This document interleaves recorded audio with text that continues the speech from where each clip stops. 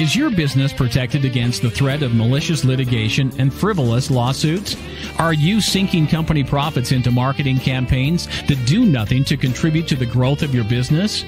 Bottled Business Sense provides practical business perspectives that uniquely emphasize both legal and media marketing strategies to protect and ensure the longevity of your business. And whether you're trying to provide a startup business with some level of stability or an established business with foolproof asset and estate protection, or simply attempting to get a better return for your business marketing dollars, Bill Bernard and Rick Moscoso will expose potential pitfalls to ensure the security and growth of your business, free from unwanted expense and the threat of litigation. You'll learn how to implement marketing and protection tools equal to those used by today's most successful corporations. Let's join Bill and Rick for today's Bottled Business Sense show. Good morning, everyone. Today is Tuesday, and welcome back to the Bottled Business Sense show. I'm Rick Moscoso. You can always, as always, you can always follow our episodes on Facebook, Twitter, LinkedIn, and now you can follow us on the go via iTunes. So go to iTunes. I will provide the link in the comments below, but you can go to iTunes, listen to us at any time you want. Please subscribe to our channel, like us, review us, and share us with a friend. So with that, I am going to bring on our co-host today, Bill Bernard. He is going to speak on a topic centered around payroll taxes. But before that, let's welcome Bill to the episode. How are you, everybody? Good morning. I always feel like the mystery guest on What's My Line. You remember that show where I sign in and I come on? I mean, we don't try to do that on purpose. This is just, Rick is very proficient in introductions, and I would have no problem coming on together at the same time. So there's no hidden agenda here to make me out to be some sort of a prophet. So anyway, it was. I just felt I had to say that because every day I just appear on the screen after Rick gives his spiel. What I want to talk to you about today. I want to give a little disclaimer. What we're going to talk about today is something that you need to be aware of from an employment perspective as a business owner. I'm not going to delve so much into the substance of taxes, how much needs to be removed from a paycheck, that sort of thing, except in terms of general percentages. I'm not going to get into the specifics of taxation in and of itself. What I mean by that is you need to see an accountant for that. I can't emphasize that enough, an accountant or a tax attorney. My job is here to tell you about, make you aware of these things. So as you're in the employment sphere, I should say, you are able to function with this awareness and make sure you don't get penalized as an employer and don't get ripped off, for lack of a better term, as an employee. So we're going to just talk generally about these things. And then for any follow-up application of these principles, more specifically as it applies to your business, then you should see your own accountant, and you should have an accountant that you use all the time for your business anyway. So this program now today will assume that you have some sort of business, and it may even be just a sole proprietorship, but a sole proprietorship, an LLC, a C corporation, or an S corporation, okay? So bottom line is you're responsible for collecting and paying employment taxes to both the federal and state tax agencies, to both federal and state government as an employer. While federal payroll taxes are the same no matter where your business is located in the country, state employment taxes, of course, differ according to the income tax rates in your particular state. So let's first talk about, what do you do first? You have a business and now you have some employees. What do? You obtain an EIN number. The first step for most businesses is to register an employer identification number, hence EIN.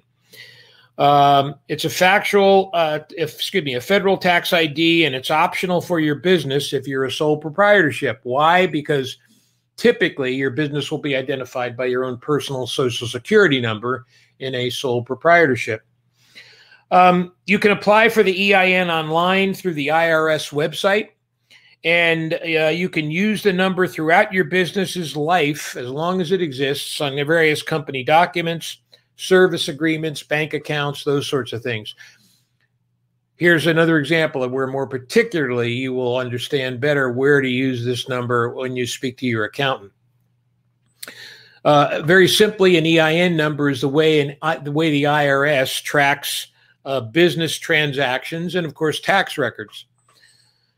Sole proprietorships and single-member LLCs with no employees, sole proprietorships and single-member LLCs with no employees can conduct business under their owner's Social Security number since they pay their business taxes on their personal returns.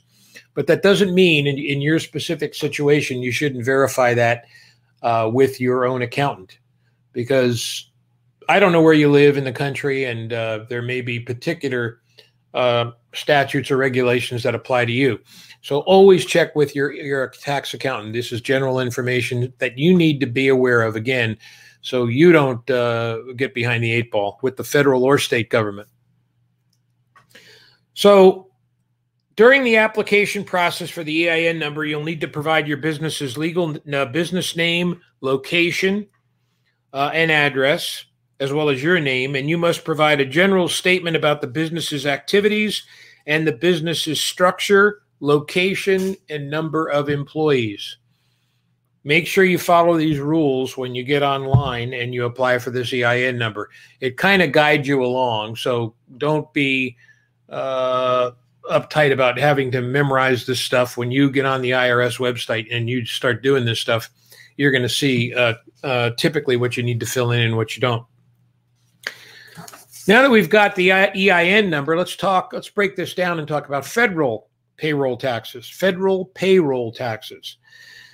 You must verify that each new employee that you hire is legally eligible to do work in the United States by completing the U.S. Citizenship and Immigration Services form, more well known as the I-9 form. You need to have that fill out. Sole proprietors do not need to fill out an I-9 on themselves, but must do so for every employee they hire. In addition, for any employee that are hired by way of an LLC, an S Corp, or a C Corp. It is important to note a person may have a valid Social Security number. This is real important. A person may have a valid Social Security number, but not be authorized to work in the United States. So you must use E-Verify to confirm employment eligibility, and then you have them fill out the I-9. Okay, so that's real important because you can get a Social Security number coming to this country and not necessarily be eligible to work. Once you verify eligibility, have the employee fill out the IRS W-4 form.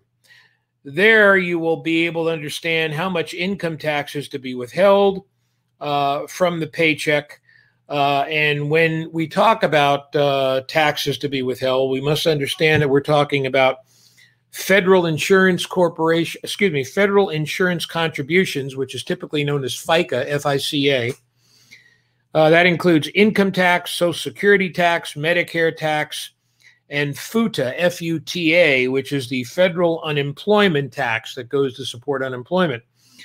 So generally speaking, and I'll just roughly go through this because it's not that important for this program, but rather more important when you talk to your tax accountant. Generally speaking, the 2020 employer and employee tax rate for Social Security is 6.2%, Medicare tax 1.45%, and then you must withhold an extra 0.9% of Medicare tax when an employee's wages exceed $200,000 or where they exceed $250,000 for married couples filing jointly. Again, this is really for your tax person. This is the person who's the expert on this info. I'm not trying to pose as a tax specialist. I want you to be aware of federal taxes that need to be withheld. If you own a business, I want you to understand generally what those categories of taxes are, and then you can go to your accountant and get into the specifics. Remember that employers are required to deposit FICA payroll taxes either monthly or semi-monthly, and the FUTA taxes, the FUTA taxes I mentioned earlier, are paid quarterly. Again, set that up through your accountant. Finally, the IRS requires businesses to use electronic funds transfers to make all federal tax deposits. So any tax deposits that you're using have to be done by way of the electronic funds transfer by way of the IRS requirements. Again, you can check with your tax accountant regarding that, or you could go to the IRS website. So these are generally some things I want you to understand about federal payroll taxes. Okay, again, FICA contributions include Social Security tax, Medicare tax, and the federal unemployment tax, or FUTA. And then there is, of course, the FICA and FUTA taxes that have to be set up by way of your visit with your particular accountant. So pursuant to the type of business you have, what has to be withdrawn. If there's any questions about the type of business you have or how it's structured, the accountant should get in touch with your attorney, because that attorney would know the specifics of how he or she set that up for you. Let's talk a little bit about state payroll taxes. State payroll taxes, there are currently 7 states with no state income tax: Alaska, Florida, Nevada, South Dakota, Texas, Washington, and Wyoming. New Hampshire and Tennessee do not tax wages, but they do tax investment income and interest income. Okay? So again, I'm giving you this as a generality. Check with your tax specialist. In states with state income tax, like California, for example, the amount withheld is based on the employee's W-4 that we spoke briefly about a few minutes ago.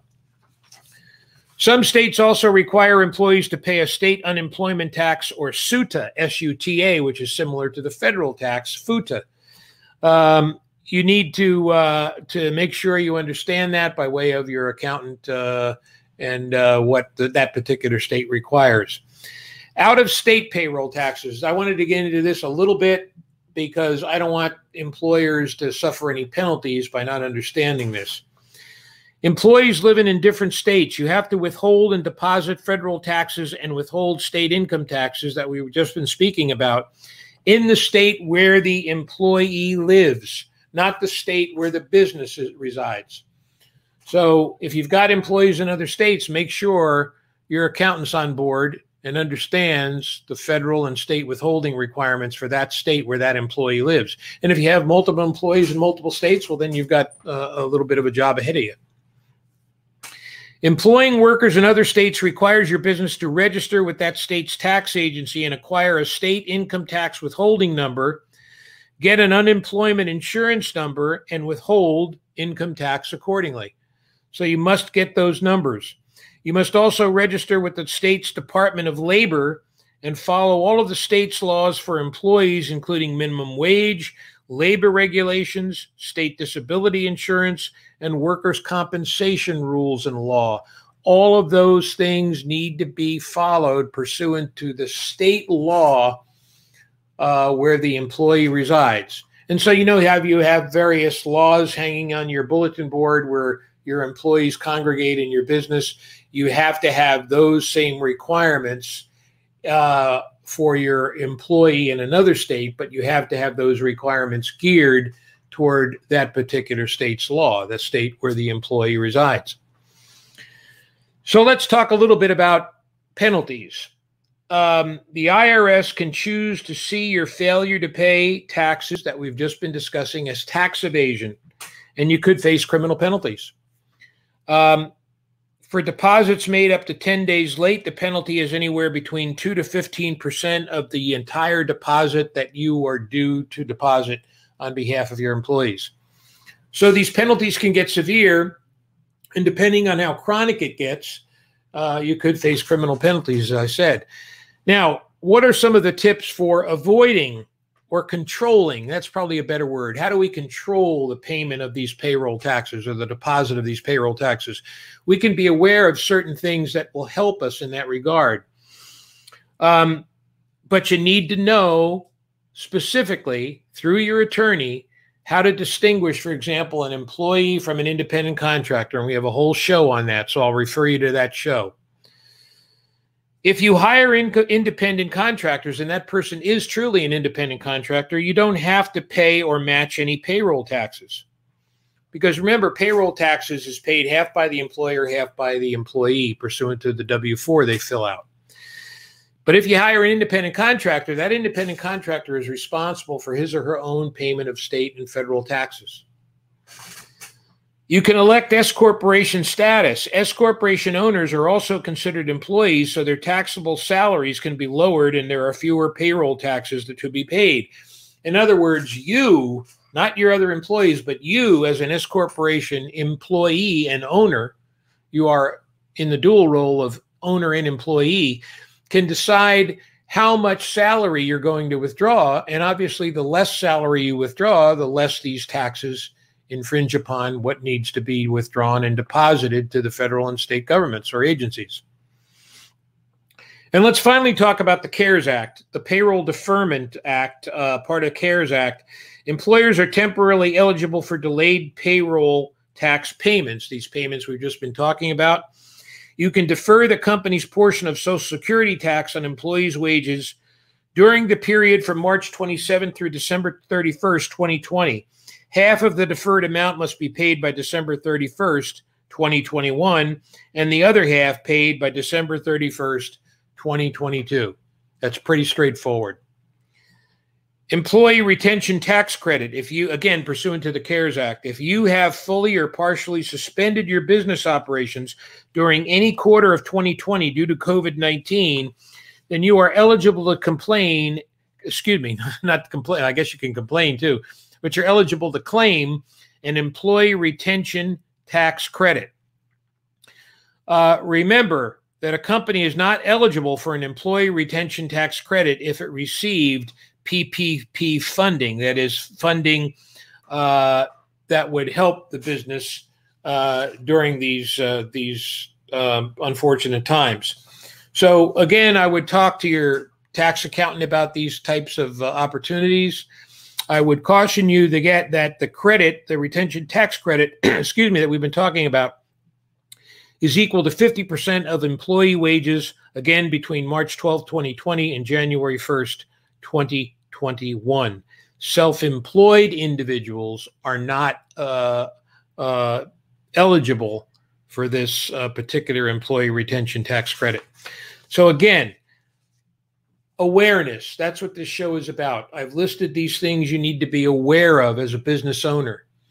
Most of it has to do with your tax accountant. The awareness is something I want you to be aware of as a business owner.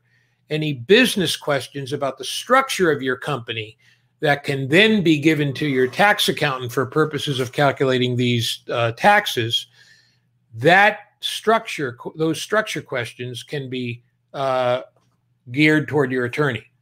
But once that's determined, that input from the attorney goes to the accountant. The accountant then does this, pays these, helps you with these taxes. If you have a QuickBooks program or you know how to do this on your own, well, then you're ahead of the game. But at the end of the year, you're going to file your tax return, and hopefully you're using an accountant for that.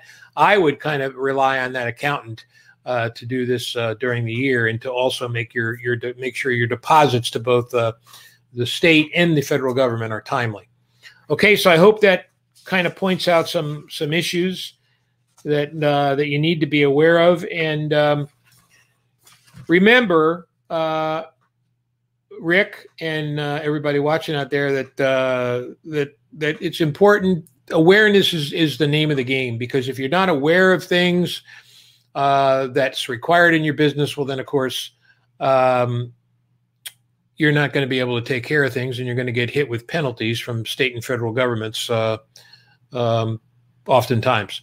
So having said that, we have some well-wishers who are wishing us Christmas and a happy holiday season. We wish you all a happy holiday season as well. Remember that we are now on iTunes. We're very proud of that. Rick can tell you what you need to do if you want to help us get in the top. I don't know what Rick will explain it, top 10 or top 20. There are certain things that you can do. So we will always be on iTunes, but in order to get us in the main advertising frame of iTunes, there are certain things you need to do, and I'll let Rick explain that to you. And I appreciate you holding on for that in that regard. Go ahead, Rick. Yeah, well, we have an opportunity, since we are a new iTunes podcast, to be published in the new and noteworthy section of iTunes, and that's usually reserved for new podcasts that have gone through a couple of qualification steps, and that is, please go to our channel, subscribe to our channel on iTunes, as well as rate and review us. And if you can do those 3 steps and also download at least one episode, then we have a number of gates, so to speak, that we have to hit. We have to have at least 30 reviews, 30 5-star reviews, and X amount of downloads. If you could do that here as we come into the holidays, that'll give us an opportunity to be a little bit more visible, a lot more visible on iTunes, and we would greatly appreciate that. So, that, we really would. And look, I always try to be candid with you guys. Go listen to a few episodes if you haven't already. Tell your friends about it and say, why don't you help these guys out? But go listen to some episodes first before you rate us, because it's if somebody comes in there and gives us a 5-star rating, that's great. Excuse me, but I would prefer that somebody actually listen to the episodes and decide for themselves what you think we deserve.